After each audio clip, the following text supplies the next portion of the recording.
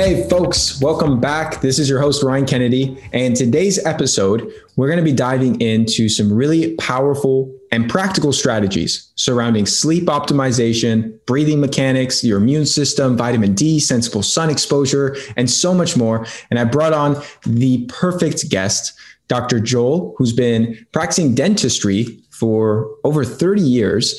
But he's recently, I guess not so recent, but he switched over into really focusing on treating chronic disease organically through nutrition and lifestyle and behavior changes. And he's really has this groundbreaking sleep restoration program, and he's helping people to overcome a lot of common sleep issues like insomnia, snoring, clenching or grinding of your jaw, and obstructive sleep apnea. And I know from my experience working with people across the globe, these issues run rampant, and our sleep is such a foundational element to our health. And when we're not sleeping well, everything else starts to fall apart. And when you have one or more of these sleep issues, it's really hard to sleep well. So I'm really grateful to have Dr. Joel with us today, because he's like a modern day Weston Price. Dr. Weston Price is a pioneer in the natural health and nutrition space, who's taught us all a great deal with his research findings in his book, Nutrition and Physical Degeneration. So with that long intro, Dr. Joel, I'd like to welcome you to the podcast. It's great to be here. Very excited. So I'd like to start by talking about really giving a fundamental explanation of proper breathing mechanics and how this impacts our sleep and our facial structure. I recently gave a keynote talk, and during the end of the lecture, one of the questions from the audience, they asked me if I could only give one recommendation, one single piece of advice to someone about their health, what would it be? And my answer was learn how to breathe properly, because we're never taught how to breathe. It's one of the most basic human functions. And we're taught all these things in school, but we're never taught how to use our breath, how to actually breathe properly. So I'd like to dive into that to kick things off today. Right.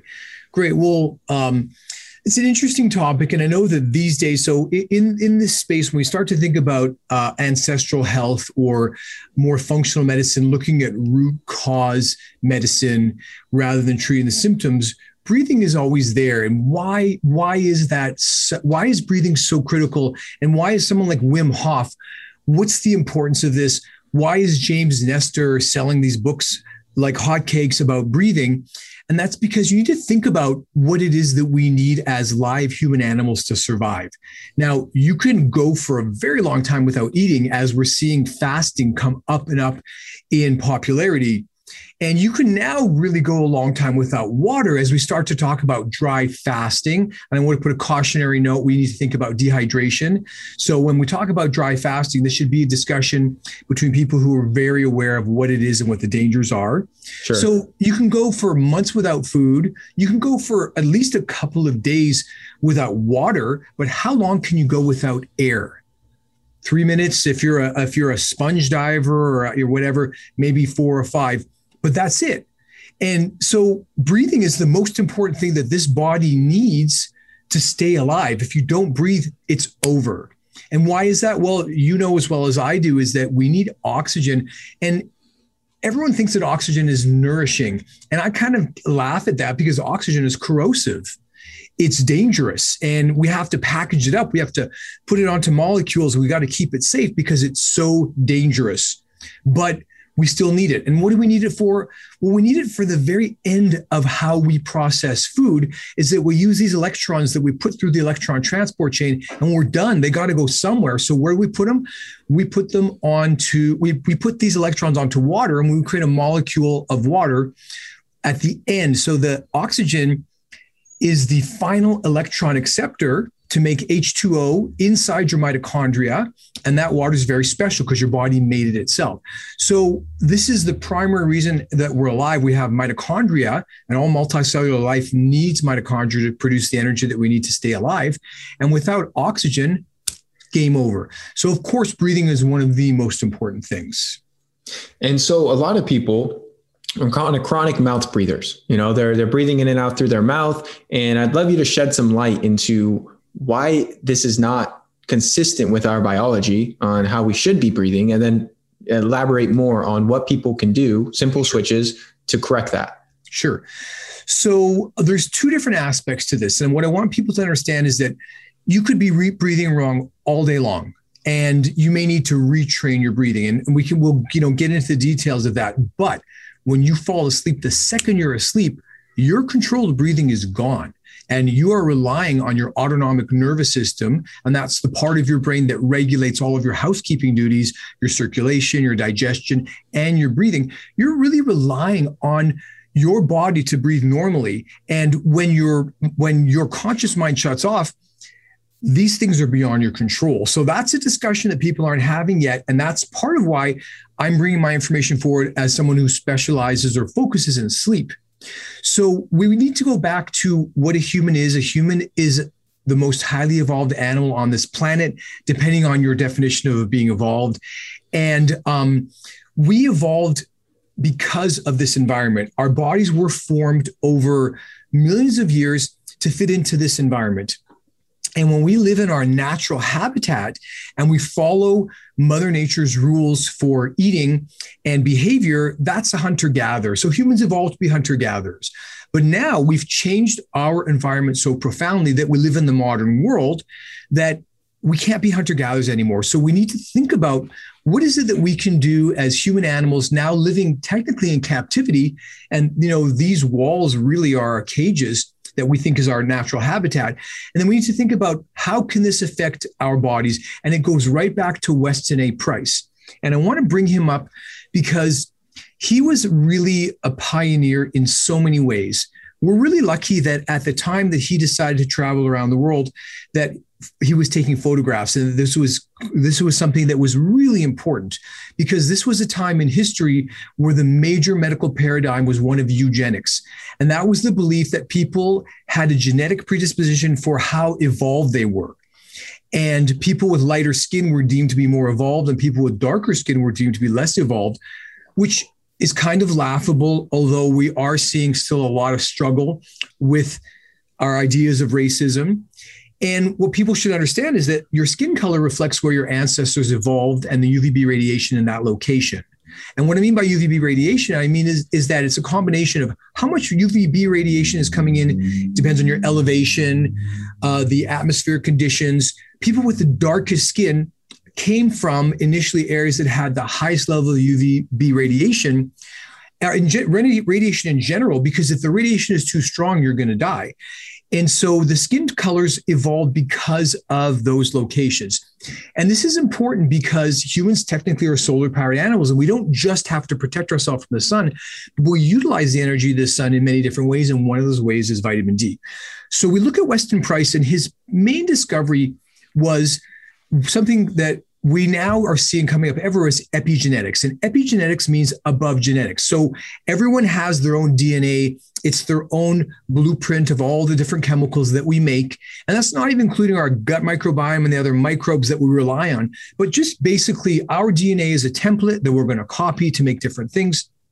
And how we access that template is controlled by epigenetics. And what controls that? That's the environment. So Weston Price traveled around the world, and he discovered that the populations of indigenous people that were just coming into contact with Western society, he was seeing a complete collapse of the mouth, the teeth, and the airways. Now, at that time, he wasn't making the notes about sleep apnea or insomnia. He was really seeing that there was no longer enough room for all of the wisdom teeth, all 32 teeth. There was not enough room. The arches were very narrow. There was a lot of gum disease and a lot of dental decay. And Price went on this journey for such an interesting reason, the same reason that we're looking at these blue zones. We're looking at these areas saying, well, people in these blue zones, they live to over 100 and they're very healthy. Let's go examine the conditions that they're living in, which is a great idea. But Weston Price figured this out 80 years ago, and he said to himself, literally, my patients' teeth are terrible. They're falling apart. I want to go to populations where people have great teeth, and I want to look at what they're doing. So these blue zones, this is not a new idea. Weston Price was really a profound innovator when it comes to this. And what he found, which is the most interesting, so he's here in the 1930s, traveling around, taking pictures of these populations, and everyone's saying that the dental arches are collapsing because of a mixing of races. And that's, the nature of what medicine was in those times. he was looking at this very differently because he said to himself, well, over generations, things can change through evolution, but he saw in one generation, mom and dad had perfect teeth, no decay, no crowding, room for all 32 teeth. And then next generation, the child has terrible decay, profound gum disease, lack of room for all the teeth, and a general breakdown of not just the teeth, but the health of the person in general. And he was so interesting because he didn't just look at one person. He looked at a combination. So if there's a siblings and one person was eating the indigenous diet and one was eating the modern diet, which was very high in cereal, sugar, basically what we're dealing with today, processed foods that are really not our foods. These are not the foods that our bodies is designed to evolve on. And he saw these different people's their dental health falling apart in one generation. And that can't be genetic. That has to be environmental. So he was really the father of the entire epigenetics movement. And I don't know anyone else who was really so unique in that they documented this, because at that time, the science isn't what we're expecting today. I've had people criticize him saying, well, there was no double-blind peer-reviewed studies. That's not important. He went with a camera and he did something that's probably the most important thing you can do, is use science and powers of observation and common sense. And he was smart enough to say, why is it mom and dad have these beautiful, perfect arches and the kids, their mouths are falling apart? What is it? And the scariest or strangest part is that Weston Price brought this down to a very simple level. He said, industrial seed oils, sugar, processed bleached flour, these were the things that were destroying the health of these people as they came into the modern world. And that's exactly where we are today, except it's worse because we have the same problem, more industrial seed oils, and we have the added terrifying benefits or problem of pesticides and chemicals. And I like to always quote glyphosate because it is the most used and expanding herbicide, pesticide, call it what you want. It's a poison. It's a man-made poison that we have introduced into our food chain. And it's amplifying the poor health issues that we were already going through from the time that modern man started to eat these foods that are really not for us. Hunter-gatherers didn't grow crops, corn, grain, soy. These are not foods that we were designed to eat or evolved to eat. We really evolved to eat ruminants, and we're omnivores. That's why we're so successful. So we can eat almost anything, but our preferred food has always been meat. That's how we became the top of the food chain, by starting with bone marrow. And then as that high fat content improved our brains, becoming hunters. So it all goes back to the original understanding of what's happening to humans' mouths. And now you have to think about this. We're still talking about breathing, but where does your air come in? It comes in through your mouth and through your nose. And so the structure is going to dictate function. And if you are not breathing properly, it's terrifying because it can change the structure of the jaw, especially in children who are growing. This is the most important thing. If you have a perfectly formed airway, you can still have sleep or breathing problems, but it's in the formative years when a child is growing that the airway itself is so critical to be able to develop properly. And that comes from normal breathing. And just real quick, normal breathing is always through the nose. Why?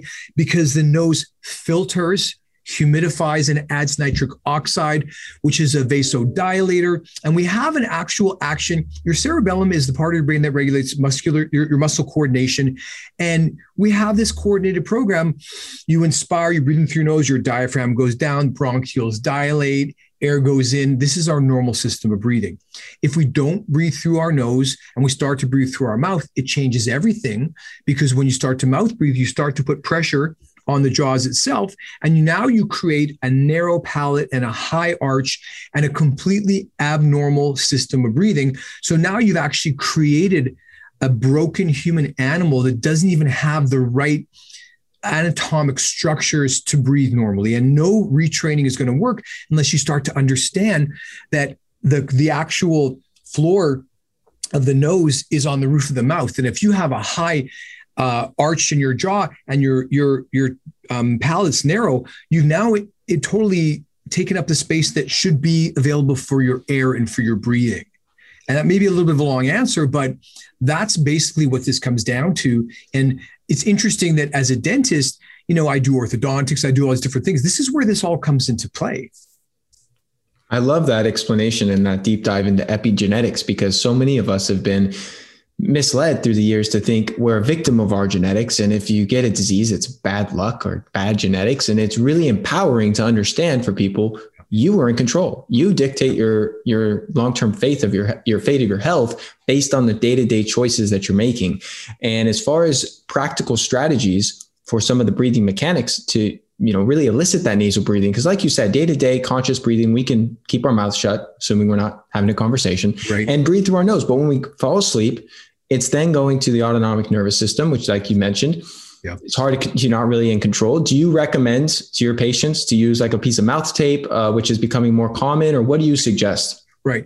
So let's think about why would taping the mouth work? Well, we just had this discussion that nasal breathing is the optimal way to breathe. That's it. So when it comes to breathing, there's a lot of complexities. I know that when we start to get into sleep apnea and snoring, especially because these are malfunctions of breathing, that we start to think about a structural issue.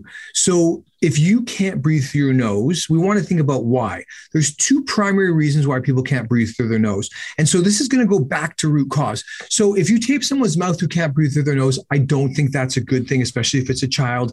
However, if you have great nasal breathing and you tape your mouth and you have success, and that's great, because what you're really doing is you're using a biohack, a physical thing that's going to hold your mouth together so that when your brain shuts off, your body has no choice but to pull air through its nose. So mouth taping can be life-changing for certain people, but we need to understand the entire syndrome and know that just like any allopathic medical treatment where you're not looking at the root cause, you start to hack this one thing and there could be downstream issues.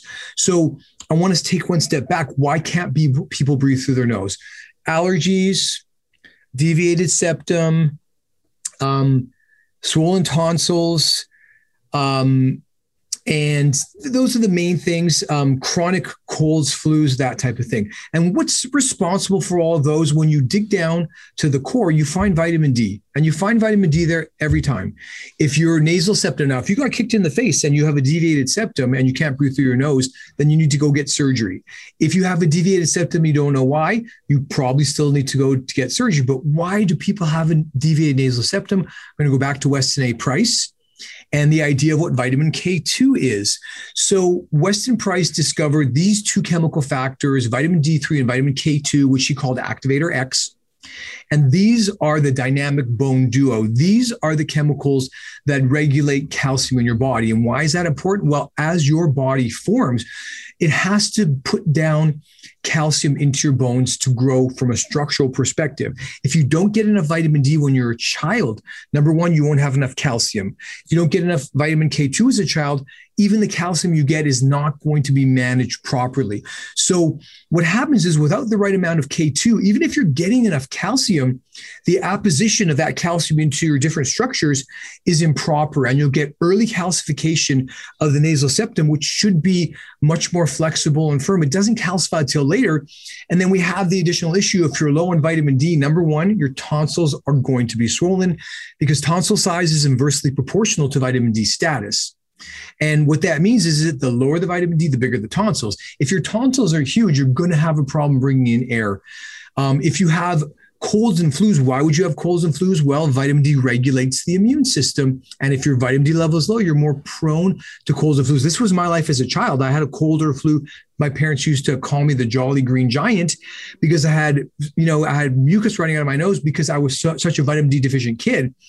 And so when you don't have enough D3 and enough K2, you have the complete breakdown of the system that's supposed to be the most important thing you can do to allow you to bring in air. And so mouth taping, I'm so glad that sleep and breathing has come up, but in the same way that, we're going to talk about sleep, and there's so many experts on sleep saying, you got to have a cool room, have the blinds drawn. These are all the ancillary things. What I want to get into is the biochemical issues that are related to poor sleep, the things that aren't your dog scratching your door, your cat jumping on you. That's what I'm interested in. There's enough people focused on these other things, which are all important. You must have the right sleep hygiene, but my focus is a deeper level because I am a clinician that looks in people's mouths all day long. And I'm really interested in our airways and treating sleep apnea as a clinician. I do this every day. I look into people's airways and I manage and monitor their sleep. So yes, mouth taping is great. Training yourself to breathe is great. Buteyko breathing, all this stuff is great. But I'm always going to go down to the most basement level and say, well, why do I have to tape? Why should I tape my mouth? Why would I need to? Hunter-gatherers didn't have tape.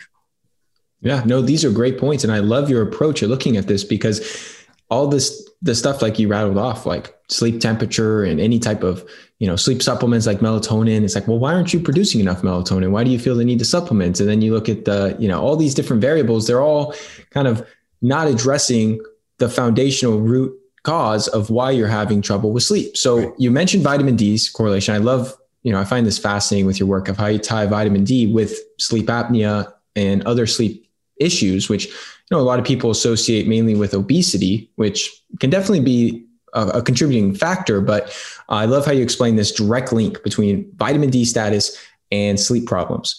And so diving a level deeper, what other variables are contributing, physiologically to some of these chronic issues people have with sleep? Right.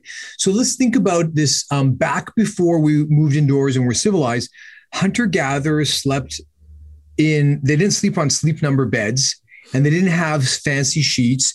They slept on the ground with animals and all kinds of stuff. And when you watch those shows like Naked and Alone or Naked and Afraid or Survivor, you see just how much we forget what it was like to live out in the wild.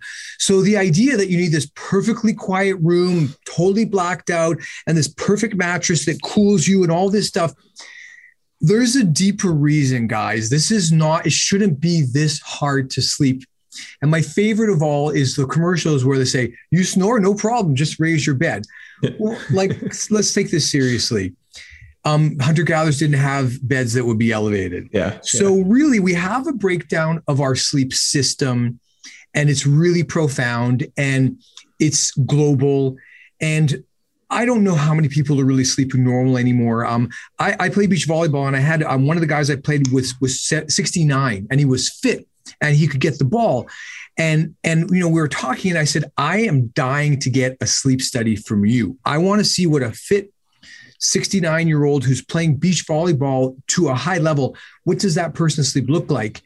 And after seeing thousands of sleep studies, I can assure you that it doesn't matter what your Fitbit or your tracker says, very few people are sleeping normally. Those algorithms, they measure the sound in your room, and some of them are relatively accurate, but I like a medical grade pulse oximeter or an actual sleep study because this is something that so many people say, well, I sleep great. And then I don't say anything. I get their sleep study and I show them. They're like, oh, I guess I don't sleep great. And that was me. I thought I slept great. I could fall asleep anywhere. When I saw my sleep study, that data was irrefutable. I could see exactly what I was doing and it wasn't good. So our entire sleep system is breaking down. Why? What is this? Well, you know this, that my book is called The Modern Epidemic.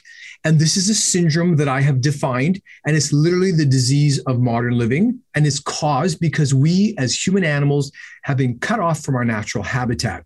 The environment and the actual sensory inputs that created us have been eliminated from our lives. And we're walking around wearing clothing, living our life indoors, wearing sunglasses and hats and sunscreen. And you are literally obfuscating the most important part of your body, your sensors.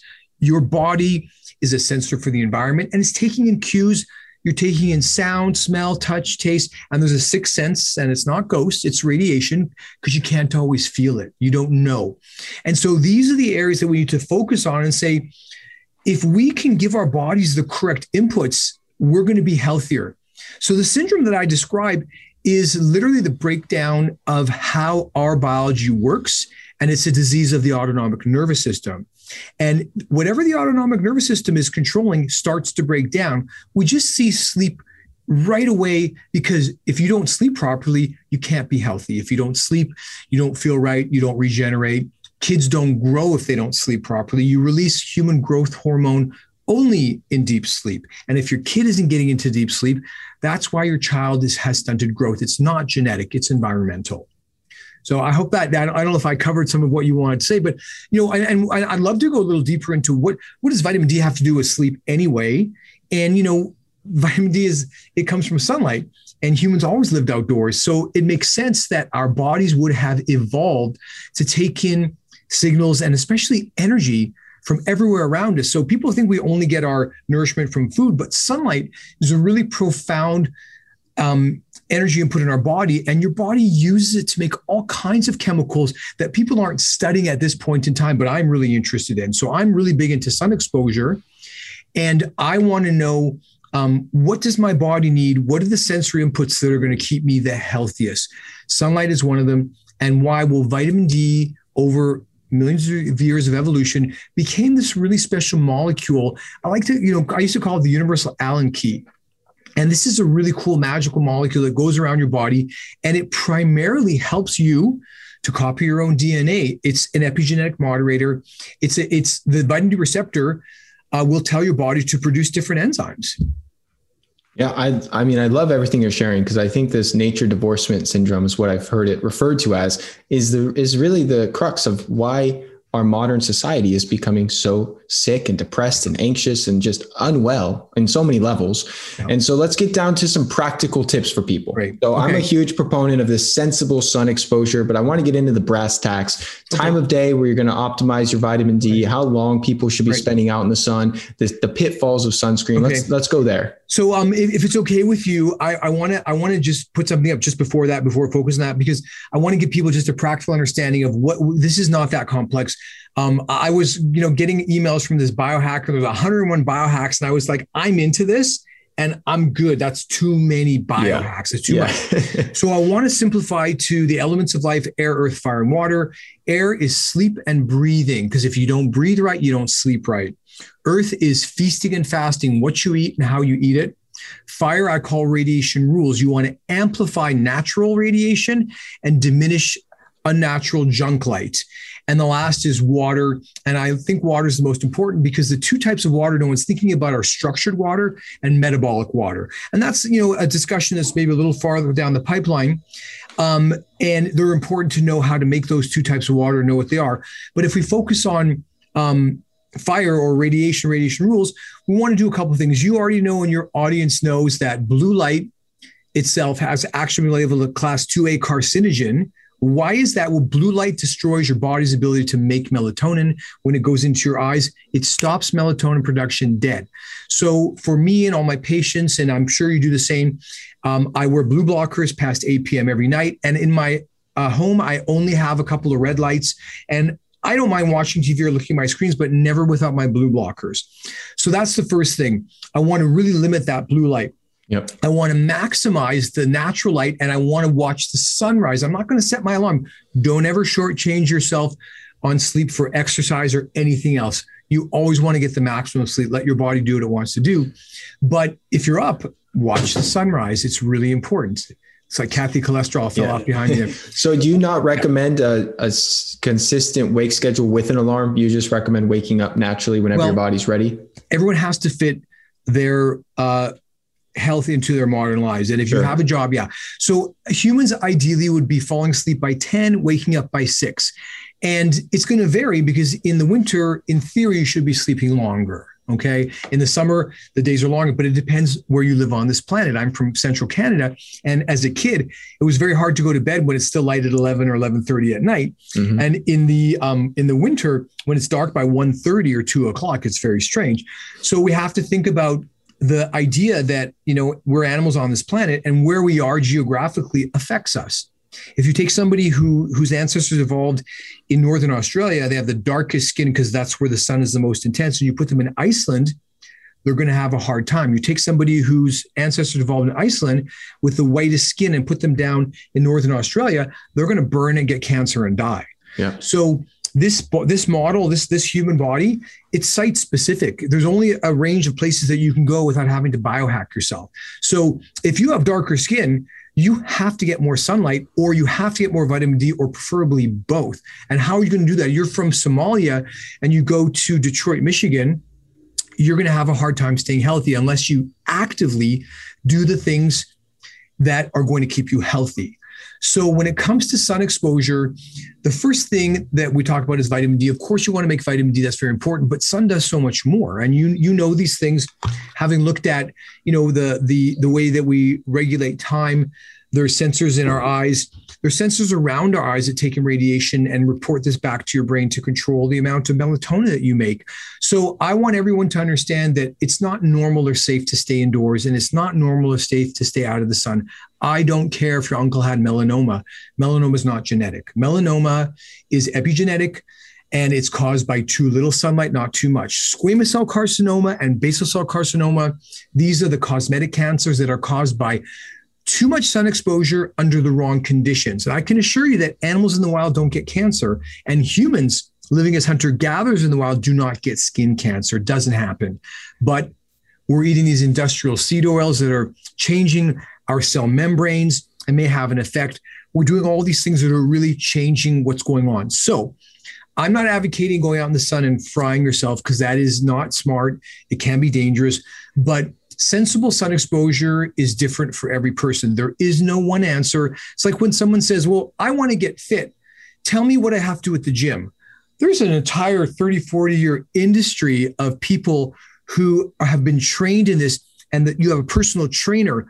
If you ask me, we need personal sun trainers. We need people who are educated to start to tell people, well, it depends if you live in Ohio or Anchorage. It depends if you live around the Mediterranean or wherever. There's so many things that come into the idea of safe and natural sun exposure that there's no quick answer. Anyone who says there is completely wrong, because it's specific to you. Yeah. I think that there's a lot of things that we can generalize, and we go over some of that, but I think that to stay out of the sun is wrong and it's dangerous. And my personal belief is that the people who have the highest cholesterol level and who spend the most time in the sun are the healthiest and will live the longest. And you know as well as I do that the data exists for that. Yep. And when I say the highest cholesterol, what I mean is that you're eating grass-fed organic natural fats. You're not eating monogastric animals that are eating corn, grain, and soy, that you're eating ruminants, that you're eating grass-fed organic foods, and that you're doing the right things. So safe sun is a highly variable topic and needs a lot more information. And that includes sunscreen. I think the biggest mistake that people make is that they take their kids outside and they get that sunscreen in a bottle. I won't say the name brands, but they spray it like they're just going to coat, they're going to coat their kid and protect it. Now, my child will not get cancer. And that is so scary and dangerous on every level. And I can go into the specific details of why that's so bad. But if you're a parent listening to this, and this is the first you're hearing of this, stop that. You got to investigate. This is not going to help your children. Those sunscreens are toxic, not just to our coral reefs, but to our biologic existence, because they're unnatural. They're made with nanoparticles that are smaller than our cells can recognize.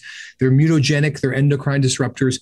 Bad news. Yep. And I'd love for you to explain too. So you touched on a lot, and my recommendation, and you can, disagree with me here, when it comes to sensible sun exposure, is to advise people go out sometime around solar noon, which is typically around 11 a.m. to 2 p.m., give or take, based on where you're at. And there's some variance there, and lay out with as much skin exposure as possible for a few minutes, usually starting with about 5 minutes, and just monitor your skin from that point on. As soon as you start to get some red flushing or blood pooling to the skin, this is an indication you're going to start to get a sunburn, and you should flip over or find shade. And some people can tolerate 10, some people can tolerate 20 or 30 minutes. Some people with very fair skin that aren't eating well, where their nutrition is really lousy, maybe only tolerate 4 or 5 minutes, but that's okay. Go out for 4 or 5 minutes on your back, flip over to your chest, do another 4 or 5 minutes, and just kind of keep an eye on your skin, and don't overdo it and go to the beach for the first time in 6 months and spend 4 hours in the sun and think that the sunscreen is protecting you. Because what I want you to share about, Dr. Joel, is how the sunscreen is protecting against one type of ultraviolet radiation, but not against the other type. And how I want you to break down the details and the science of how that really can cause more damage, because it's blunting the body's protective mechanisms. Yeah.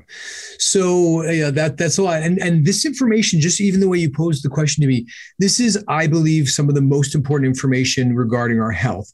So the first thing people need to understand is that when you go and do whatever your sun exposure, you can always cover your face. Your face is out there every day. If you're going to go get intentional sun exposure, just cover it. No need to get extra exposure there.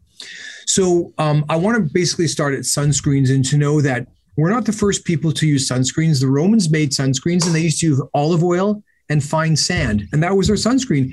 And that was probably one of the best and safest sunscreen, because the olive oil did not have canola oil snuck in there, and it was organic.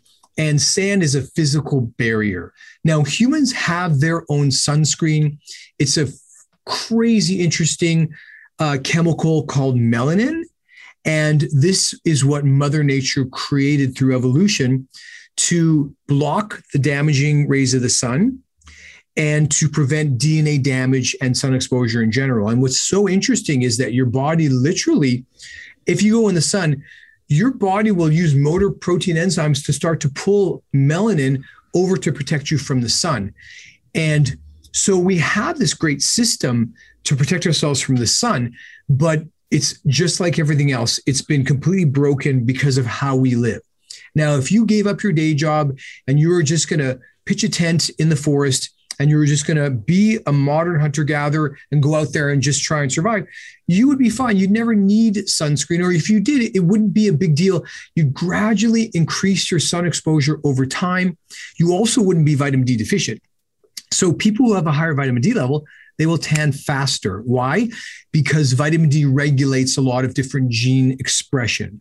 So those people who have a higher, if you raise your vitamin D level with supplements, then you go in the sun, you may be shocked that you tan. And I've got my mug here. This is my miserable millennials. So these are some of the caricatures or transformation stories I have. And you see on the other side, they become magnificent millennials. And millennials are really interesting because they all say the same thing. They don't like to go in the sun. They hate it because they can't see their screens, but they all burn. They say, oh, I can't go in the sun. I get burnt. And what they're doing is they're living their life indoors, eating industrial seed oils and probably processed vegetarian or vegan foods. And then they're going in the sun and they're burning because they don't have an idea of what a suntan really is. And just, I'm pretty tanned here. I live in Southern California. I play beach volleyball, but I've been approached by younger people saying, how did you do that? I'm like, what? How did you get that tan? I've been thinking of trying it. I'm like, okay, that's interesting, because they've been told from their whole life, the sun is dangerous. Stay out of the sun. I remember when my mother came home literally one day and said, kids, you should not be in the sun. I bought some sunscreen and you need to wear it. And this was, 1980s. This is when this all started. Same time she brought home margarine and said meat is bad and we're going to be eating more heart healthy grains. We used to eat meat 7 days a week. So when you give your body the right elements and you go in the sun gradually, then you can protect yourself. And this is a really good opportunity for me to break something in. This is part of my material that I'm trying to share, is something called cholesterol sulfate. I'm not sure if you've investigated some of that of what I've been doing with that. This is something I haven't been pushing forward. I haven't really launched all my things, but the character that fell was Kathy Cholesterol. And I want people to know that we actually have a really unique sun filtering system, but you have to understand how it works. You need two things. Aside from gradual sun exposure, you need to have enough cholesterol in your body, you need to have enough sulfur in your body, and you need to go out into the sun. And what's supposed to happen, I believe this is one of the most important reactions that is solar powered. I think it's on par, maybe more important than producing vitamin D, is the production of cholesterol sulfate. I think this is one of the most important molecules. I call it a power couple. I have my character of sulfur, my character of cholesterol, and they get joined together to become cholesterol sulfate. And that happens by a specific enzyme called endothelial nitric oxide synthase that and most people think about that is the enzyme that produces nitric oxide, and it does. But cholesterol sulfate has another special power, is that this enzyme also makes cholesterol sulfate. And why is that important? Well, when you join cholesterol to sulfur, you change cholesterol's hydrophobic nature, because sulfur is hydrophilic. It loves to be in water. Cholesterol is a fat. It's extremely hydrophobic. It doesn't want to be in water. And when you join them, you get a molecule that's amphiphilic. It is both goes in the water and goes in fat. And that is the most important molecule, in my opinion, for our heart health, for our blood vessel health, for our skin health and to protect us from solar radiation. So when you create that molecule and you have enough cholesterol sulfate, the sunlight itself will start to actually produce a cross-linked mesh layer to protect you from sunlight. And when I say that, it's really interesting because there's people who have mutations, people with red hair who live in northern climates. There's a known mutation that they do not make the same type of cholesterol sulfate. They do not build up. They actually have a genetic variation where it's easier to let in sunlight. And of course, it makes sense because vitamin D is so important that those people in those climates where there was a mutation to let in more sunlight, it was a massive success. And that became part of the genetic profile of people with lighter skin who live in northern climates. So a sulfur deficiency is endemic. Sulfur is out of our food chain. And now we have people on cholesterol statins, and then we have people staying out of the sun. This is the exact opposite of what we need. We're in total agreement on that. And we're also in total agreement that the sun provides just a plethora of benefits above and beyond vitamin D, which in itself is very key. But with that being said, what about for people who may implement this information, they may lay out for an hour or two, get their sunlight, but their vitamin D status is still suboptimal, let's say in the 20 to 30 range rather than 60 to 80, which I would consider ideal. Or on the flip side, people who live on the East Coast or like you living in Canada during the winter months, there's 4 feet of snow outside, Ryan. I get it. The sun's helpful, but I'm not in Southern California like you are. What can I do? What do you tell those people, Dr. Joel? You have to supplement. So I like people to think of it this way. There is a hormone that regulates your sleep cycle, your gut microbiome, and access to a lot of your genes. That hormone is called vitamin D. So it's anyone listening to this, I mean, very few people don't know somebody who's had a diagnosis of cancer. Now, if you look at those people with the initial diagnosis of cancer, you're never going to find anyone who has a high vitamin D level. You're not going to find that. Now, you may find somebody who's had cancer who now has a high vitamin D level because they supplemented, but the lower the vitamin D level goes, the more susceptible you are to cancer. And I'm happy to go down the biochemical pathway of that. But before I say that, so what are people afraid of? They're afraid of getting cancer, they're afraid of dementia, and they're afraid of heart disease. No one wants that. So through thousands of studies, we can see that all the people who have cancer have extremely low vitamin D. And why would we not be focused on that? Why does every medical doctor, when you walk into their office, the first thing they should be saying is, hey, we don't really know what causes cancer, but it seems very correlated with vitamin D. So I think we should be testing your vitamin D, and I think we should be managing it because you're not a hunter-gatherer or you live in the Northern Hemisphere. So we're going to actively monitor and manage your vitamin D status. That doesn't happen because you can't patent vitamin D and sunlight is free. And doctors are much more concerned with your cholesterol level because they have a product that has been ingrained into the medical institutions that they sell that makes billions of dollars. And they don't necessarily know how badly they've been duped into this cholesterol total nonsense fairy tale. I personally think that the cholesterol scam is right up there on the same order of doctors not thinking the vitamin D is one of the most important things, and even vitamin K2, because this information is 80 years old. So the idea that this isn't their first focus, to me, is shocking. The idea that doctors haven't caught on to this is scandalous. And the idea that vitamin D regulates so many different things that people aren't talking about is all due to the fact that Weston Price's information was never taught and is still not taught in any medical or dental school today that's a Western style medical school. That, I believe, is the biggest scandal. And the focus is completely wrong. Doctors aren't that interested in this, but they should be. My patients tell me all the time, I tried to get my vitamin D tested, but insurance didn't cover it. And if insurance companies really wanted to save their money, they would say everyone's mandated with 2 vitamin D tests per year. And there's a mandate in Canada. So I'm Canadian. I'm really disappointed in my home country. Socialized medicine. There is no recommendation for vitamin D. No one's allowed to get tested because it would bankrupt the country, but almost everyone in Canada is vitamin D deficient because of the conditions we talked about. So this is a small country, 30 million people, and they can easily mandate, even if they mandated 2,000 IU, we're going to recommend to all patients 2,000 IU of D3 with some K2. the amount of cancer cases would drop. Both my parents died of pancreatic cancer. They never had a vitamin D test in their life. They never supplemented vitamin D. And I watched them die a death of vitamin D deficiency. I suffered personally for the first 48 years of my life, never having had a vitamin D test. And it's what caused my autoimmune disease. It was at the root cause of everything that was wrong with me.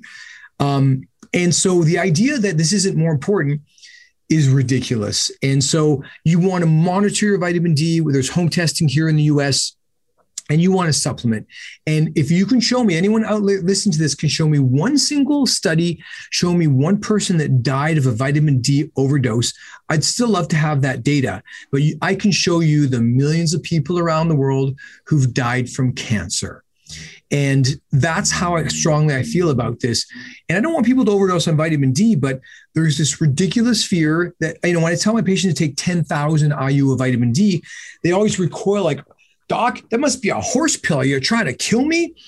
And I say, well, that's 0.25 milligrams. And I used to write it on a piece of paper. I still give all my patients a written instruction. I say, 10,000 IU of vitamin D sounds toxic, right? And I cover it up and I show them 0.25 milligrams. And I show, hey, take 0.25 milligrams. And you say, well, is that enough? So I want people to know that unless you're listening to this and you are a functional medicine doctor, this isn't your job to know this. This is your doctor's job. And when I first, started telling my patients to take 10,000 IU, they would tell me the stories that their doctor would literally recoil and say, 10,000, that's toxic. Show me a single study that can even hint that 10,000 IU is toxic.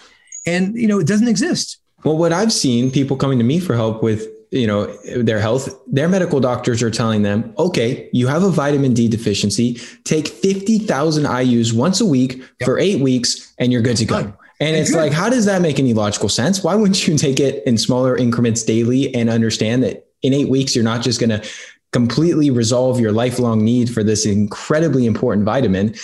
So I'm with you in that this education needs to get out there, because it would save, from estimates I've seen from the Vitamin D Research Council, that if we were to provide the public with about $40 to $50 of vitamin D supplements per year, per person, versus we're talking less than $5 a month, it would cut healthcare costs by upwards of 25%, which equates to over $1 trillion in healthcare costs. And so I would argue that it's even much higher than that. Because when you start to dig in to what is diabetes, do you know that those pancreatic cells, without vitamin D, they can't function properly? And let's talk about heart disease. Your endothelial cells, the cells that line your blood vessels, they can't function without vitamin D.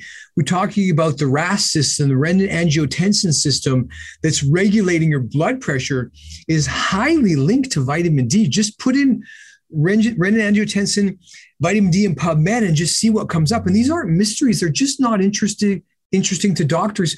That's not their narrative. And furthermore, that 50,000 IU is often D2. To anyone out there, do not take D2. That is the plant version of vitamin D, and you cannot buy it by accident. It's not for sale. It's only in that prescription. Now, some doctors are prescribing the 50,000 IU of D3, but they're not addressing the root cause of the deficiency in the first place. You are not fixed. If your doctor fixed your vitamin D deficiency, did they follow up with it? And then did you change your lifestyle habits to allow yourself to start to have a higher vitamin D level? And your doctor doesn't know any of this. So that's why I say your doctor doesn't know. And at this point in time, I'm age 54. If I insult any medical doctors, I really don't care. This is really scandalous. The idea that this isn't on everyone's radar, and it's ridiculous and it's dangerous. To anyone listening to this, if you have had thyroid cancer or breast cancer or a younger person, you've been told your vitamin D level was low for a long time, but you didn't think it was important because your doctor didn't know it was important, and you don't know what you don't know. And that's it. And that's why I'm such a big advocate of people taking back control of their health and understanding medical doctors mean well, but they aren't educated in this stuff. And it's really up to you to take control of your own health and to take this as a priority and to really educate and empower yourself to make these decisions, because you can't always rely on external resources because not everyone is aware of these things. So I love everything you're sharing. I want to talk a couple cofactors. I know you mentioned K2 a number of times, and a question I get often is, what are the best food sources of K2? If I'm eating good quality grass-fed animal foods, if I'm getting some through my food, do I still need to bring in supplemental K2 to augment the vitamin D supplementation? What would you advise there? Okay. So, and these are my opinions, but there is no toxic level of K2. K2 is found, it basically, you can get K2 naturally in some hard cheeses. You can get it in grass-fed animal meat, and you can eat it intentionally in something called natto, which is Japanese fermented bean curd. And anyone who's tried it knows it's really disgusting. Yeah. And you can get that way. So my personal opinion is, when I look at the Rotterdam study and I look at the calcium paradox, how doctors think that even though they're giving calcium to these older women, there's a paradox because their bones aren't getting any dense. They're missing K2. Vitamin K2 will remove calcium from your aorta. Now, do you want calcium in your aorta? I don't think so. Do you think you're getting all your K2 from eating this great diet, even if you are focused on grass-fed meats, even if you are trying to eat hard organic cheeses? The answer to the question to me is no. That K2 is one of the things that I will supplement every day. And I tried to eat natto. It was gross, but I already eat a grass-fed organic diet and all these different things, but I do a lot of fasting. And I think that this simple chemical that is a cofactor, not just for the two enzymes that bind calcium and put it into the matrix of bone. But last time I checked, there were 17 known enzymes that needed vitamin K2 as a cofactor. That's one of the things I don't want to gamble with. I'm not going to gamble with three. These are my three big ones: vitamin D3, vitamin K2, and magnesium. I call them the terrific trio. You may have seen my cartoon characters that show that. And the reason I want this to be in a cartoon is because those three chemical components can eliminate, in my opinion, 75, 80% of the chronic illness that I see around me every day as a doctor and a clinician with over 30 years experience. So those are the ones that I want to make sure I supplement. With magnesium, you can take too much, but your body will release it. There's no overdose with magnesium. Worst you're going to do is give yourself a case of the runs. We talked about vitamin D.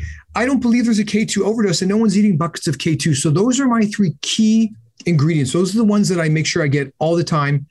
And then other than that, there's some other supplements. I believe supplementing sulfur, organic sulfur, MSM, because I think it is probably right in there at the core and root cause of cardiovascular disease and cancer. And I believe that due to a lack of cholesterol sulfate. That's really what I truly believe. There is no one thing that causes. It's a combination. The vitamins and minerals that we evolved to have in abundance are gone, and everyone breaks down differently.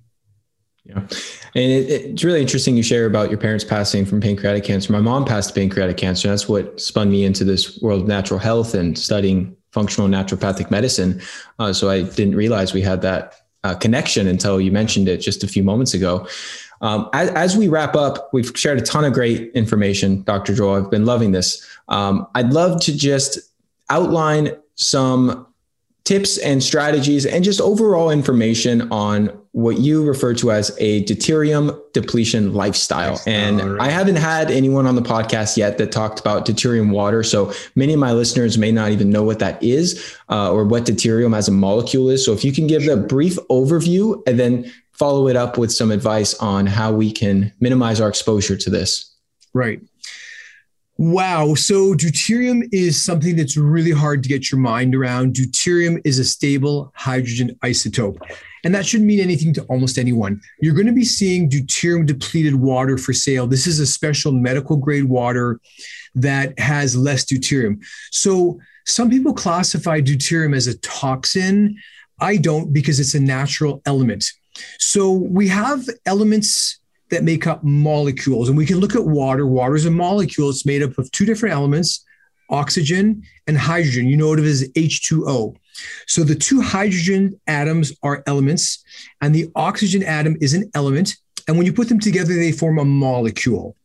Now, hydrogen has three different forms in this universe. There's protium, which is regular hydrogen. There's deuterium, which is heavy hydrogen. And there's tritium, which is radioactive, which we can put aside. And for anyone who knows what an isotope is an identical version of an element, except that it differs in the amount of neutrons. Now, everything that you see around you, this desk, me, you, everything that you're looking at is made up of three basic subatomic particles, electrons, protons and neutrons. Easy to remember. Electrons have a negative charge, the yin. Protons have a positive charge, the yang, and neutrons are neutral. And a positive and a negative come together and they get neutralized. And that's it. There's only 3 subatomic particles. And every element is made up of different combinations of those 3 subatomic particles. So when we come to hydrogen, it is the simplest and most abundant element in the universe. And it consists of 1 electron and 1 proton. And we didn't talk a lot about my cartoon characters, but hydrogen sings a song, the yin and yang of life. And hydrogen is very flighty because it comes apart easily. That proton and that electron, they're only loosely held together, and we separate them all the time. That's what photosynthesis does, and that's what we do in the electron transport chain. We do this also making structured water. When you add an extra neutron in, you double the weight of this because the electron is weightless. The proton is quite heavy. So when you add a neutron, you just double the weight. So now you have heavy hydrogen, and you've heard of this before for nuclear reactors and making the atomic bomb. And that's what they used. So this other version of hydrogen, I like to call it hydrogen's evil twin brother. This is a version of hydrogen that our body sees as aging. And I call it deuterium father time, because as more deuterium builds up in your body actually sees that as aging. And why it's so important is that you want to limit the amount of deuterium that comes into your body. Where is deuterium hiding? Sugar, high fructose corn syrup, carbohydrates, starchy things. Those are all high in deuterium. You want to avoid those. You want to get rid of it. You can't completely avoid deuterium, so you want to limit your intake and you want to maximize your depletion, getting it out of you. And so, are you sure you're ready for me to go on? This is it's a lot of stuff. And we're going to go back to air, earth, fire, and water. Go back to the elements of life. You deplete your deuterium in your sleep when you breathe.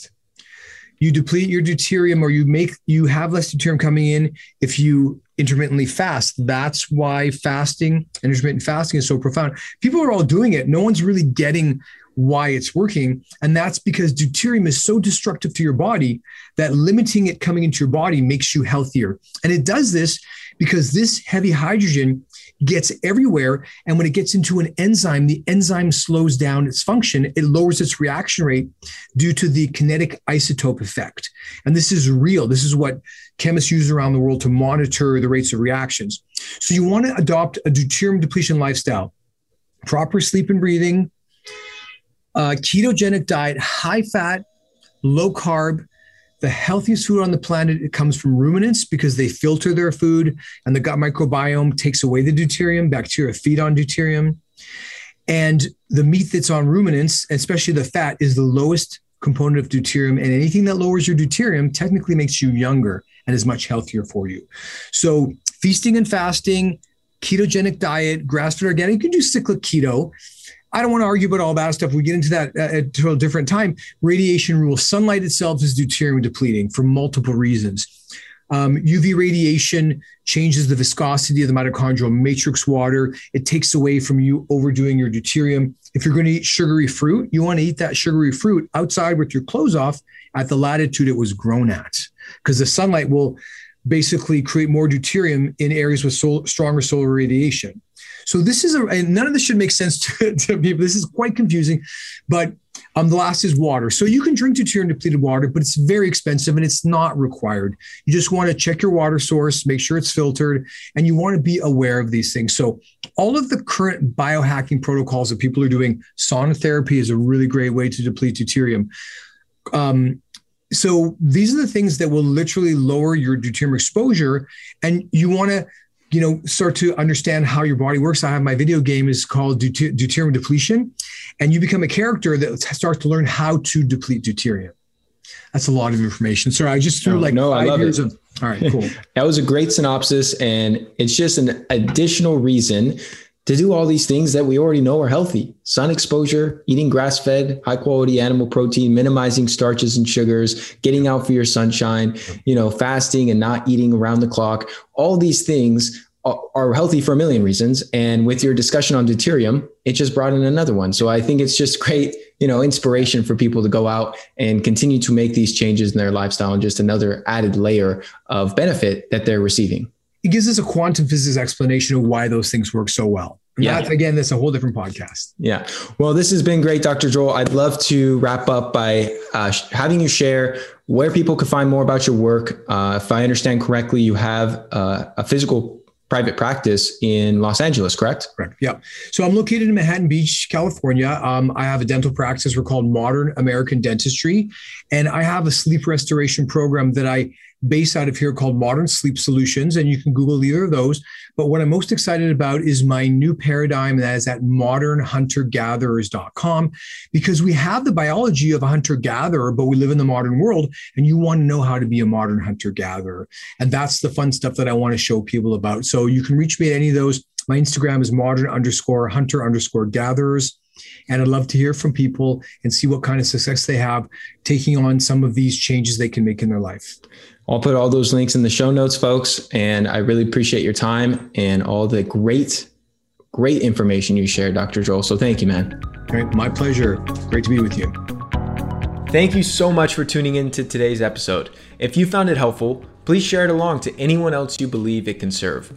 You can find the show notes and resources we discussed at ryankennedyshow.com. Be sure to subscribe and leave a review for the show. Your feedback helps to support me on my mission to positively impact as many people as possible with this information. Much love, everyone.